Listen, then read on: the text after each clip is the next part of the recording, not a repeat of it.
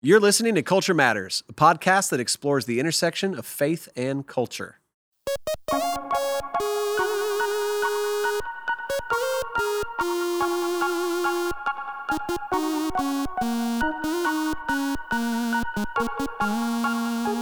Hi, I'm Adam Griffin. I'm here with our guest co-host, the Miss Elizabeth Woodson. Elizabeth, how are you doing today? I am fabulous. Good. You look fabulous. Oh, thank you. Yeah, happy, ready to go. Producer David Roark, you don't look as fabulous today. Your colors are dark. You doing okay, David? Thank you. I'm gonna leave now. Oh man, sorry. Let me start over. Hey, all right. Hi, I'm Adam Griffin. I was joking. You didn't have to. It was a part of the joke. Oh, good. I felt like maybe I was talking so much about how I'd offended people recently. I thought you were gonna move on to Chris, and then you literally started like, over. all right, sorry. Just go to Chris. Great. We have the honor of being joined by our audio engineer. You heard him just audibly clearing his throat. Chris Starrett. Chris. Hey, man, I'm so glad you're on the podcast with us. Hey, I'm just here so I don't get fined. Oh, well, good. Does he look happy? Chris is always excited to be on the podcast, isn't he, David? Yes. He's always like itching. Please, guys, put me on. I've got tons of opinions. We don't have to persuade him or peer pressure him at all. I just love the sound of my voice. So. Well, I do. Well, on this episode, we're going to do a cultural roundup hitting on a number of current topics. We're going to talk about Rodney Reed.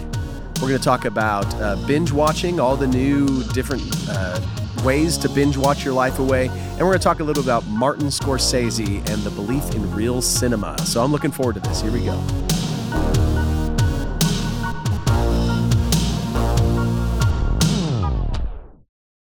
All right, let's kick it off with this. This has been in the news a lot lately. Also really big on social media is all these things around a man named Rodney Reed. David, for those who don't know much about Rodney Reed, can you kind of summarize what's going on with this man? I can try my best, but honestly, I may get some of the details wrong. But my understanding, correct me if I'm wrong, is that Rodney Reed has been on death row in the state of Texas. Mm-hmm. And he, at the 11th hour recently, was about to be executed. That was halted.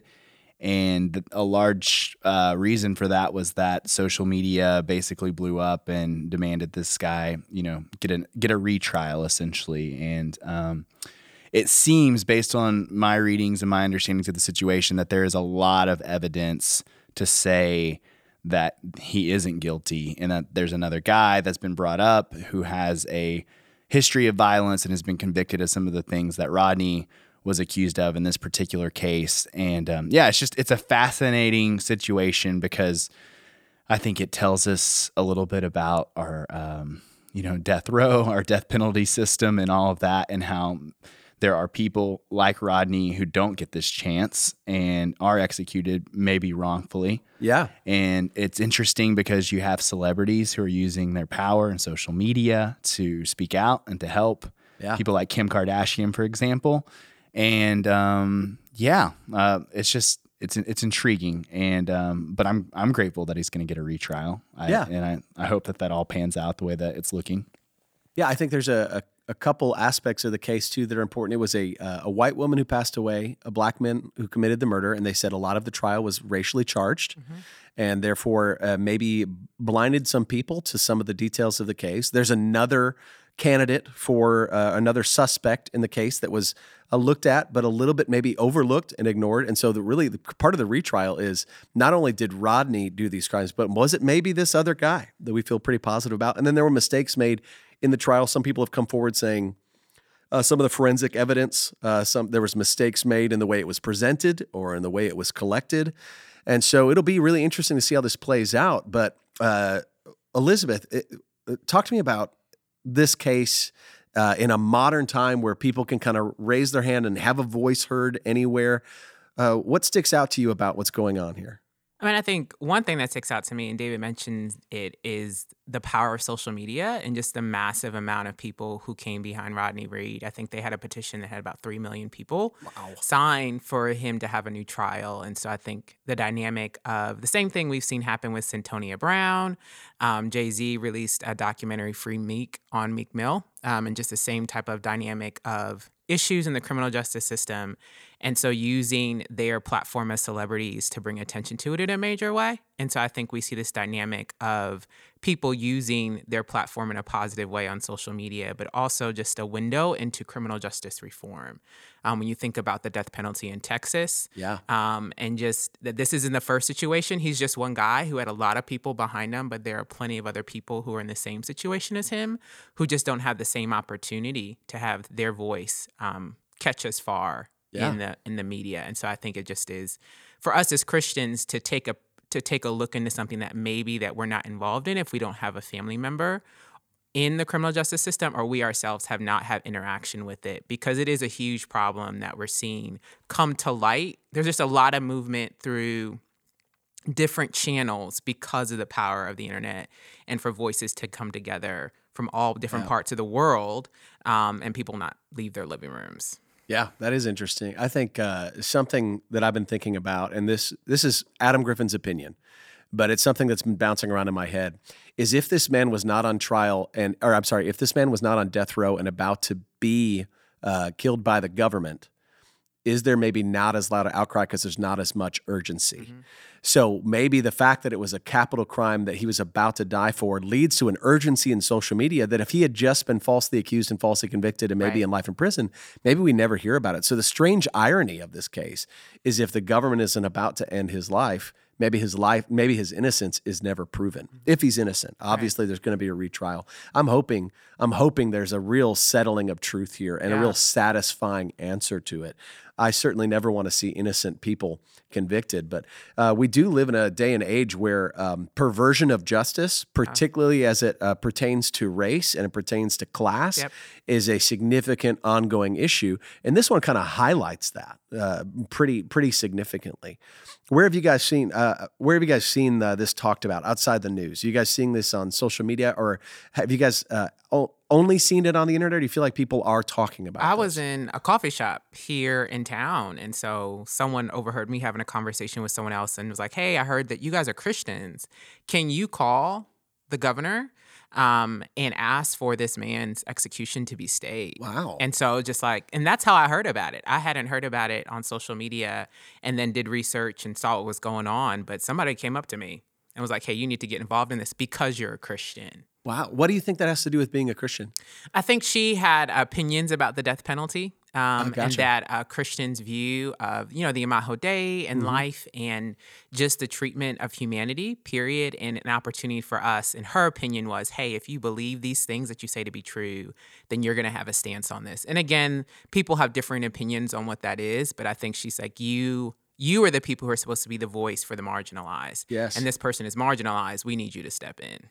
Yeah, that's interesting. David, when it comes to the criminal justice system, what involvement can Christians have, do you think, outside of we always talk about outside of voting for somebody? What is the church's responsibility to jump in on things like this? Yeah, I think that, there's always the opportunity to contact legislators and people who are in these positions of power, and that does play a bigger role, I think, than sometimes we're willing to admit. My hope in this particular situation is that Christians would just use it as an opportunity to think about criminal justice reform. I don't know that the general Christian sees it as an issue, especially when you think about like the white evangelical Christian who probably none of this is as close to home for them, and they feel very removed from it. But even like the death penalty, regardless of where you land in that whole discussion, you have to ask the question, does our current criminal justice system provide a way to, even if you believed that the death penalty was a good thing or an okay thing, is that being carried out in a way that's just and makes sense? And are the right people, again, if you ascribe to that, even if you're on that side of things, do you feel like we're set up in such a way that the right people are being, tried and potentially, executed for these crimes? Is the system failing us, or is the system working? I just think more people need to think about that and be kind of woken up to that reality. And hopefully, more situations like this will do that, because I know that previous to this 2 years ago, I probably didn't ever think about any of this. Yeah. Well, I certainly wasn't unaware of this case. I didn't educate myself on this circumstance. I've had the Bible talks about the love for people in prison, and it talks about when Christ returns, he says, you visited me in prison. And while some people believe that's about those who are persecuted for their faith being in prison, I think it's worth bringing up that it may talk about just people in general are everyone needs the gospel, right? And so certainly there needs to be reform for those people who live in prisons. But I've also had people approach me, Christians say, those who have been victims of crimes, maybe like this, have a really hard time thinking that it's the church's responsibility to do anything that would alleviate consequences for those people who are suffering the right, just ramifications for those crimes that they've committed. But I do believe there is absolutely the possibility of reform, the possibility of repentance, and because we believe in the fact that people are not perfect, there's a distinct possibility of wrongfully being accused, wrongfully being convicted, and wrongfully facing the punishment that maybe you didn't deserve for the crime that you're being convicted of. So it's worthwhile to think through, how does our justice system operate in ways that try to prevent innocent men and women from going away for crimes that they did not commit? And then also, how do we seek repentance, seek reform for those people who are in their personal reform?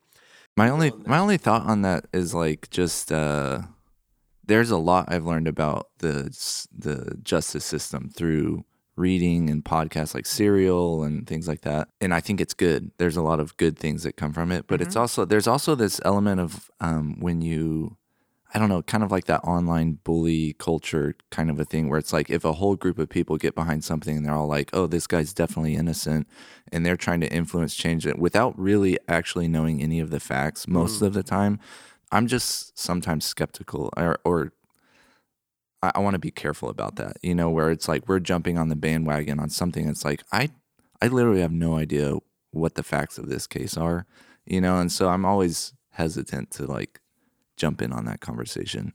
I don't know if that's good or not. No, I think it's a great point. I think you're talking about maybe a healthy, discerning cynicism about what the culture wants to do, because we do love, we love to see the underdog win. We hate to see the powerful pick on the weak. Right. And so if it seems like somebody's presenting a story where somebody is weak and there's this powerful organization against them, seems like what we should do is hop in and help the guy who's weak. But what if the guy who's weak is actually guilty of what he's done? And, yeah. Right. You're getting at this, and this is a whole other episode that we need to do at some point, but you're talking about virtue signaling, which I feel like is That's so many people don't know anything about things, and they just want to retweet and put it out there to associate themselves with the movement, being woke and things. And there's definitely an aspect of that going on, and you see sort of the back edge of how social media can be used for good. Mob mentality can be used for good, and then it can potentially be used, in wrong ways. Right.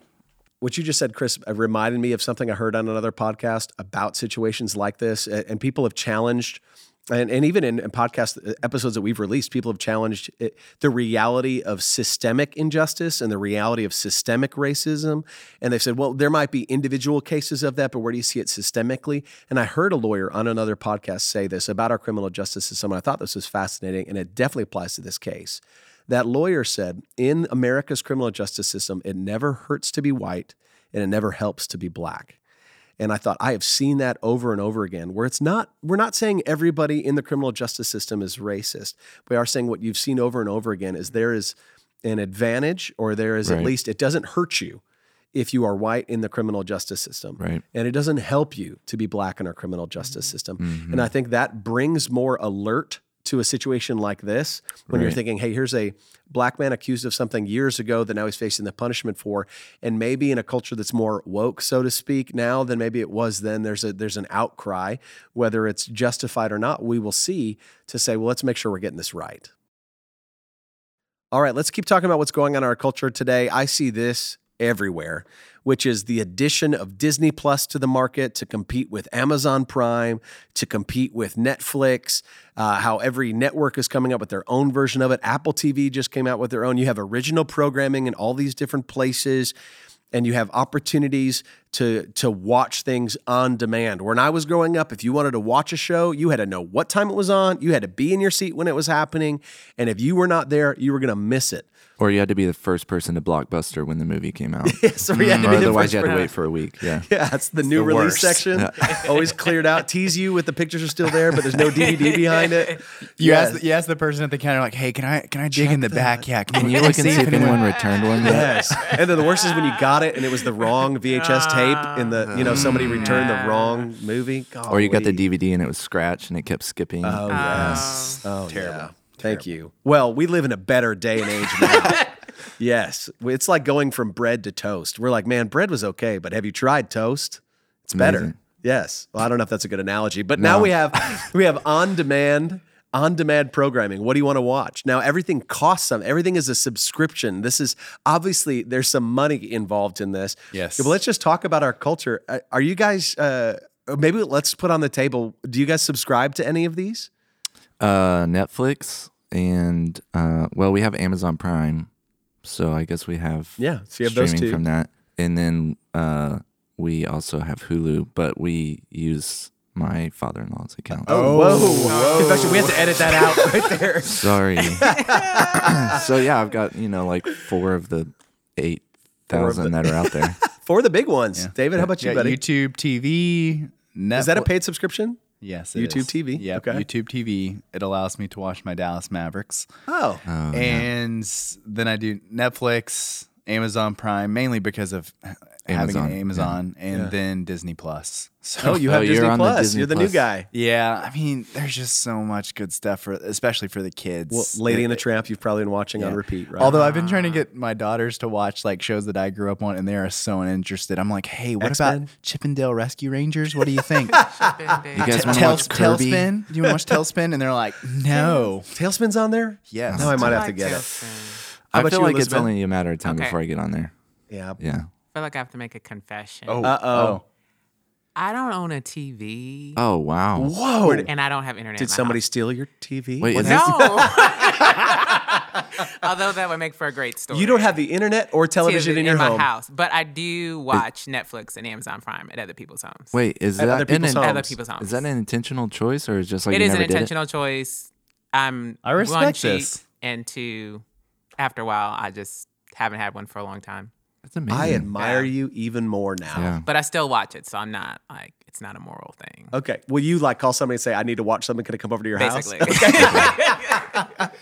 Have you seen that meme or that graphic that someone like they listed all the new streaming services and how much they cost, and then they were like, and this was supposed to be better than cable. Yes. it's because it's like way more No, expensive. I saw some guy that was like, when is some genius going to find a way to bundle all of these streaming services together and just basically recreate cable? It's a reality, though. I mean, they're making you choose right now, but it's almost like you're paying for each channel individually, It's just so you can stupid watch on demand. expensive, It yeah. is stupid expensive. Yeah. If you add up all it is between all those things, and I feel like Amazon is such an interesting version of it because it's like now they're combining. Amazon Music is becoming a bigger deal. They just had an announcement today when we're recording this that you're going to be able to listen, whether you're an Amazon Prime customer or not, to Amazon Music because they're trying to take on Spotify. At the same time, they're trying to take on Netflix. At the same time, they're trying to take on every online store dealer. And you have these companies like Apple. Apple was a hardware company, came up with a software iTunes, and now it's gone from that to like now we have our own TV channel, and it's all everybody's adding something. Like I wouldn't be surprised if people that aren't involved in TV at all start trying to add, like, hey, Chick-fil-A has a new streaming service, or I've seen Too lately soon, man. there's some. Sorry. There's some book publishers that have made subscription services where if you sign up for this books, our company subscription, then you get our books at a better deal, and everybody wants you to subscribe, which Yeah. subscriptions itself, we could probably do a whole episode on subscriptions, but I wanted to talk a little about the culture of binge watching. Because we live in a day and age where you have access to what you want to watch when you want to watch it. It also means that we tend to have a culture that goes, I'm going to watch every episode of this instead of what it used to be, kind of a serial where it's like you had to wait a week before the next episode came out. Now you can watch them all in order. Have you guys ever, I know, Elizabeth, you don't binge watch because you don't have access, but what have you binge watched in your life? Is there anything that you've sat down and just done multiple episodes same time? Well, in college, Yeah. I spent a whole summer binge watching Lost, A but whole it was summer. it was on VHS at the time. Oh my goodness. Oh, wow. Wow. Yeah.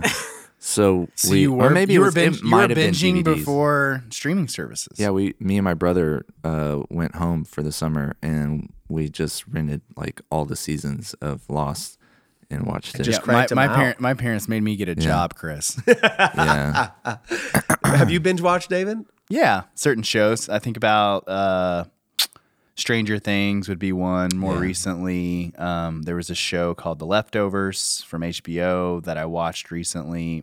I feel like most things that I watch these days, I watch them in a short amount of time. Yeah. And then maybe go several months without watching another show because I don't do like a lot, like multiple shows at one time. Just can't keep up. I'm the same way. Elizabeth, you don't binge watch things, I'm assuming, or Felicity. It's an Oh. old show. I loved Felicity. Felicity yeah. is a great show. What about when I was in there's college- time travel at the end? Doesn't it get like real sci-fi or Wait, something? what?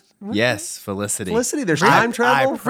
I promise. Do you know who created it? J.J. Abrams. J.J. Abrams. Mystery Box. It's a very I small don't remember nugget. any There's- time travel. There is. I So guarantee it. speaking of Anyway, the difference in culture, when I was in college, Elizabeth, this is before any of these subscriptions, obviously, and we didn't have DVRs. You couldn't record as easily. We would gather around the TV in a dorm room and all watch Felicity together. Yeah. I can't remember. It was like every Thursday night or something. Or we would watch Friends one night. It'd be like, who's going to watch Friends Yeah, tonight? yeah. We'd all go watch Friends. But Felicity was our jam. I love Carrie Russell. Yep. She's Friends so is the great. worst. Just a side note. Friends is the worst. It is the worst. I hate that show. Okay. Really? Now you're going to get Why? so many I'm angry just gonna letters. throw that out there. Seinfeld, That's a way hot better take. than Friends. Way Yes. better than Friends. I And don't really love Seinfeld. well, I don't. Okay, I'll say this. Friends is not a terrible show. It's just way overrated. it also normalized pornography. Well, Friends did? okay. Okay, so That isn't speaking that of hot is an takes, aside. I'll just edit that.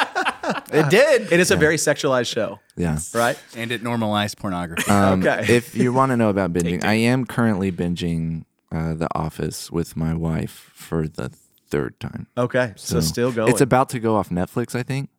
Yeah. And so we were like, we should try and watch it one more time. I think all the time about how a generation growing up only knowing this version of television, how it will Yeah. change things.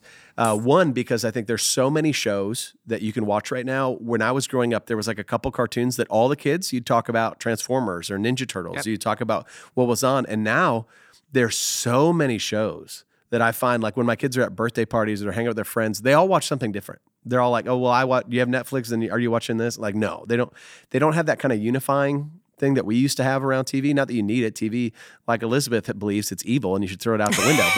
But but there's something to this on-demand culture that says you can get what you want when you want, as long as you're willing to pay. And then there are some things that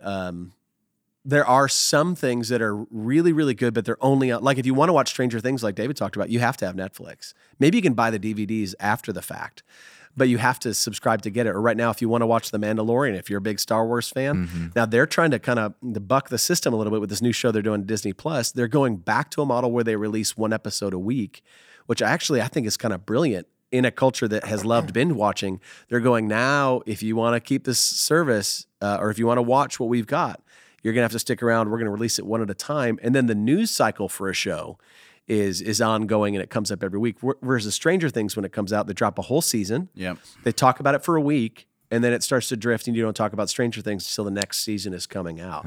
But it's affected a lot of things around TV.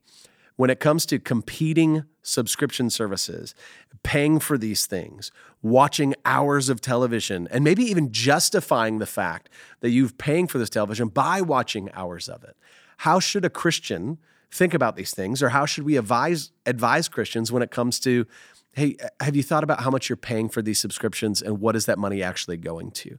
Have you thought about maybe what you're doing with your time when it comes to watching television? Elizabeth, it seems like maybe you've made some intentional choices around this. Is it at all related to what we're talking about right now? Yeah, I mean, I think it's because I think there's nothing wrong with binge watching a TV show. I think sometimes it gets into the way of what it means for us to be in community. And so you are sitting by yourself watching endless hours of TV rather than coming around. I think to me, TV is communal. So I do it socially with other people versus being by myself in a room watching endless hours of TV. And so I think when does it get to a place when it's just unhealthy? Yeah. And eating up time that you could be spent doing something else, having a meal with someone, being in the community. So I think there are just ways in which we are pulling back from who we're called to be as a people of God just by being in isolation and consuming massive amounts of TV when consuming massive amounts of anything is not good. That's good. I think there are some of the advantages I didn't mention. I grew up, I was inundated with exposure to commercials. If you're watching some of these subscription services, you're not seeing endless ads for things. And I think that's an advantage. I think the creative advantage that comes with a show like we've talked about several times now, Stranger Things, where they don't have to meet a certain minute allotment per episode with space at critical times to go to commercial. They just get to go, what would make a great story? And whether it's 40 minutes in this episode or 58 minutes in the next one, you can do that in today's day and age with TV, which leads to some better creative expression. But again, a lot of those are driven by a market that want you to consume. Right. And the decisions we have to make is, am I just a consumer, or is there something more important I should be doing with my time? Am I sharing this with my community? And is this why we're participating in this? Is this entertaining, or is it escapism? Am I trying to numb myself to the realities of the world I live in? And speaking of quality of the films, quality of cinema, there's been some recent discussion about this we'll get to in our next section here in a second. But David, I'm sure you're going to have opinions about this, but Disney Plus has released all the Marvel universe you can get on your subscription. And some people don't really think the Marvel universe is that great. Let's talk about it here in a second. But first, let me talk to you about Lifeway Groups. So let's stop for just a second. Let me tell you about this. Many of us talk about the question, who am I? This is a pervasive question. This is whether you're a Christian or not, you think, who am I? The answers can involve so much, our jobs, our family, our opinions, our ideas. But who you are finds its basis in who God is. Alex Kendrick and Stephen Kendrick explore this theme of identity in their new Lifeway Bible studies, Overcomer and Defined. They expand on the theme introduced in their latest film, Overcomer, and you can find out more about these resources at overcomerlifeway.com. That's overcomerlifeway.com. Well, David, like I teased, there's a certain director who just come out recently publicly and said, hey, all these Marvel comic movies, which, by the way, are some of the highest grossing, highest money movies that have been made over the last 15 years. He said, these don't even qualify as cinema. Who am I talking about? What did he say? His name is Martin Scorsese, and he's one of the great American filmmakers of our time. Never heard of him. People would argue that he has made some of the best movies of our generation. Like, list some. Goodfellas, The Departed, The Last Temptation of Christ, Casino. Goodness, there's so many that I'm just starting to draw blanks. But yeah. I mean, the guy has made Iron Man. Nope. No. It's Jon Favreau. Who's but great. if you were to go on IMDb and look at all the movies that he's made, I mean, it's an endless list of just great movies. Taxi Driver is another one that he made that, he kind of made Robert De Niro famous. Yeah. Early on, they were a pair that worked together a lot and have continued to do that. His latest movie is The Irishman, which has gotten a lot of good reviews as well. In an interview, I don't even think the interview was about this, but someone wanted to ask his opinion, of course, took it as an opportunity to see what he thought about MCU. And he made a remark that, the Marvel movies are not cinema, that they're movies. And he made a distinction there. And he basically said that they're like a theme park. And it was a low blow. And it also, caused a lot of conversation around what did he actually mean, because it was just a quick interview. And so he ended up coming back around and wrote an article in the New York Times that, described what he meant, in more detail about why he made that critique. And I would say his ultimate argument is that he is saying that MCU has caused problems for culture and for the film industry because Disney and Marvel have basically created a monopoly in the movie industry that keeps filmmakers like himself and movies that he would consider to be more artistic, more pure in their expression and their intention from getting to be made and getting to be seen, which is certainly true because he actually has struggled to get funding. And, he ended up making this latest movie with Netflix. And he's one, movie critics would say that he's one of the best filmmakers alive, And so the fact that he, is struggling to get funding, and you're not seeing these movies maybe as often as you would in the past, it's definitely true. And no one can dispute that fact that like Marvel is keeping these movies out. The question is whether or not you think that's a bad thing or a good thing. Sure. Well, I have a question related to that too. Like, is it a bad thing or a good thing? Is it really on Marvel? Marvel is making movies that make money because people want to watch them, and they're entertaining movies. So is it the fact that the market is driving that Martin Scorsese is having a harder time getting funding, even though he's a great director, because the market does not want what he's created? Or is it really Disney? We need to look at Disney and Marvel, go, look what you've done. Like, is Disney and Marvel stupefying the movie audiences across America? Are they are they pandering to the culture itself and saying, well, this is what culture wants? Culture doesn't want another Departed. It wants another Iron Man movie. You understand what I'm saying? Yeah, in some ways you're saying that he's really arguing against capitalism and the abuse of capitalism in a quote unquote free market or whatever, like that's definitely like what he's getting at here. I mean, I think it's not an either or. I definitely think that Marvel has an opportunity owning the market the way they do to slow down. Like, they have so much money and they can make that money in other ways if they really cared about the movie industry. So there's an aspect of greed that definitely plays into this. But at the same time, they are making the movies that people want. Right.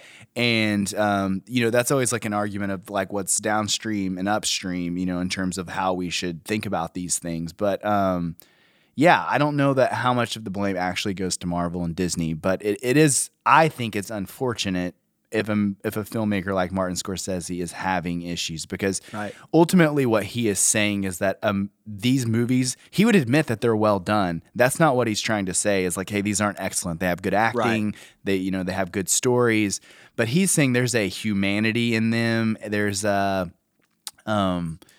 There's something that's just not as pure about a filmmaker like him who is making a movie out of artistic expression. These movies are being made to sell a product. And I just think that that's true.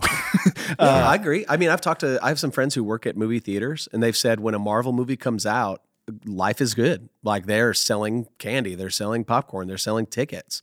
And when a Martin Scorsese movie comes out for a weekend, it's great.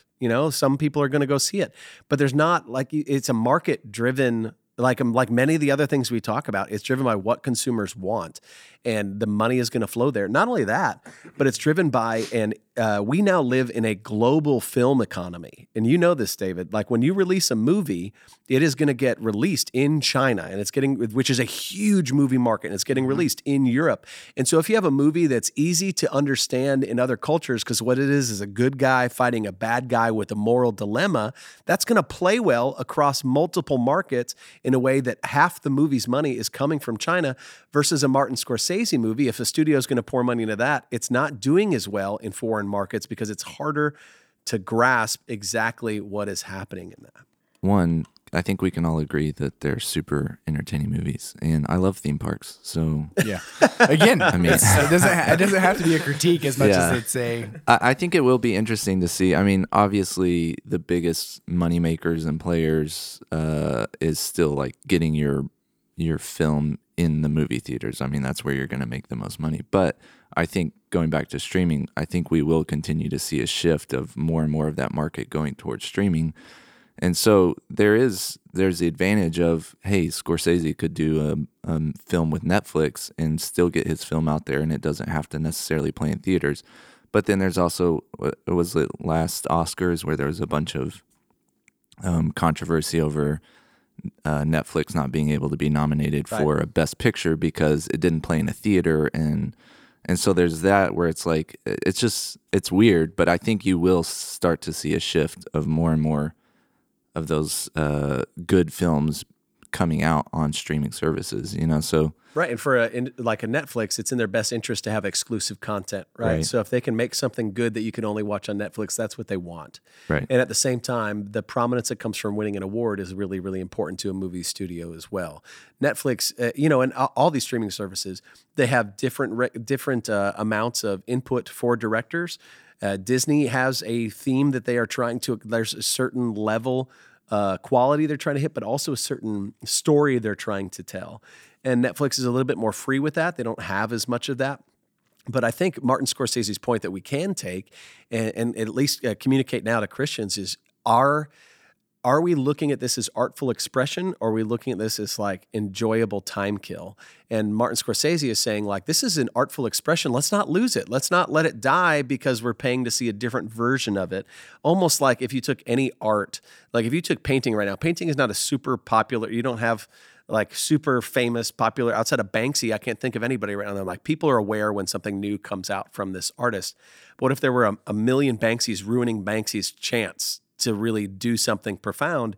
He might be willing to stand up and say, hey, you're losing what the meaning is behind this because you're just looking at amazing graffiti. No, there's a purpose to his art. He's trying to accomplish something. And Martin is just trying to speak up, I think, not only for himself, but for the little guy, for the Martin Scorsese we haven't heard of yet, who won't be able to get a film made because it's not going to be about a giant robot fighting a giant monster or a bad guy fighting a good guy. Or girl. Just... Or Thank what? you, Chris. Or girl. Thank Or a you. girl. Thank you. Yeah, I will say too, just real briefly, where I do disagree with Scorsese is that I think there's sometimes a fine line between that art and entertainment discussion, and I think he wants to too easily separate those things when there are a lot of movies that probably find themselves more in the middle.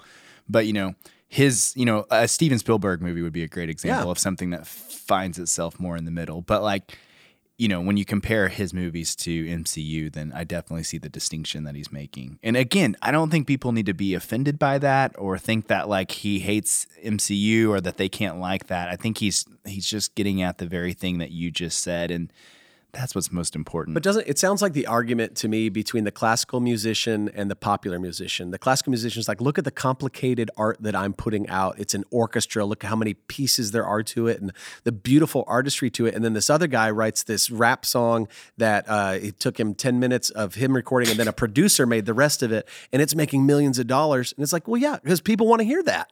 Yeah. And it's not that people don't appreciate classical music. It is a smaller percentage maybe of our culture, but he's not the popular artist is not trying to insult classical music by making a song that they enjoy. So while it is an industry and they're trying to sell things, I don't think Disney is just going, let's ruin cinema. And I don't think it's malicious, but I do see his point. Can I say one more thing? I know we're over time. It's really interesting to me. Have you seen all of the Marvel filmmakers come out and be defensive about this? So like the Russo brothers, some of the directors, the actors, that's what's fascinating about it, is that like they literally have the market, they have all the money, they have all the fame, but like it still bugs them that Martin Scorsese doesn't isn't happy with their movies. And that to me is just a whole other discussion of what that communicates. Yeah. Well, I think they have the argument of like, well, why aren't we could win awards. We don't ever get nominated for awards, but a Martin Scorsese is going to get an Oscar for this, that, and the other. Mm-hmm. And outside of maybe Black Panther, they're going, well, we're making the movies that everybody wants to see, and yet the Academy ignores us, which everybody can make that argument of what about me? We can all complain about something, right? Yes.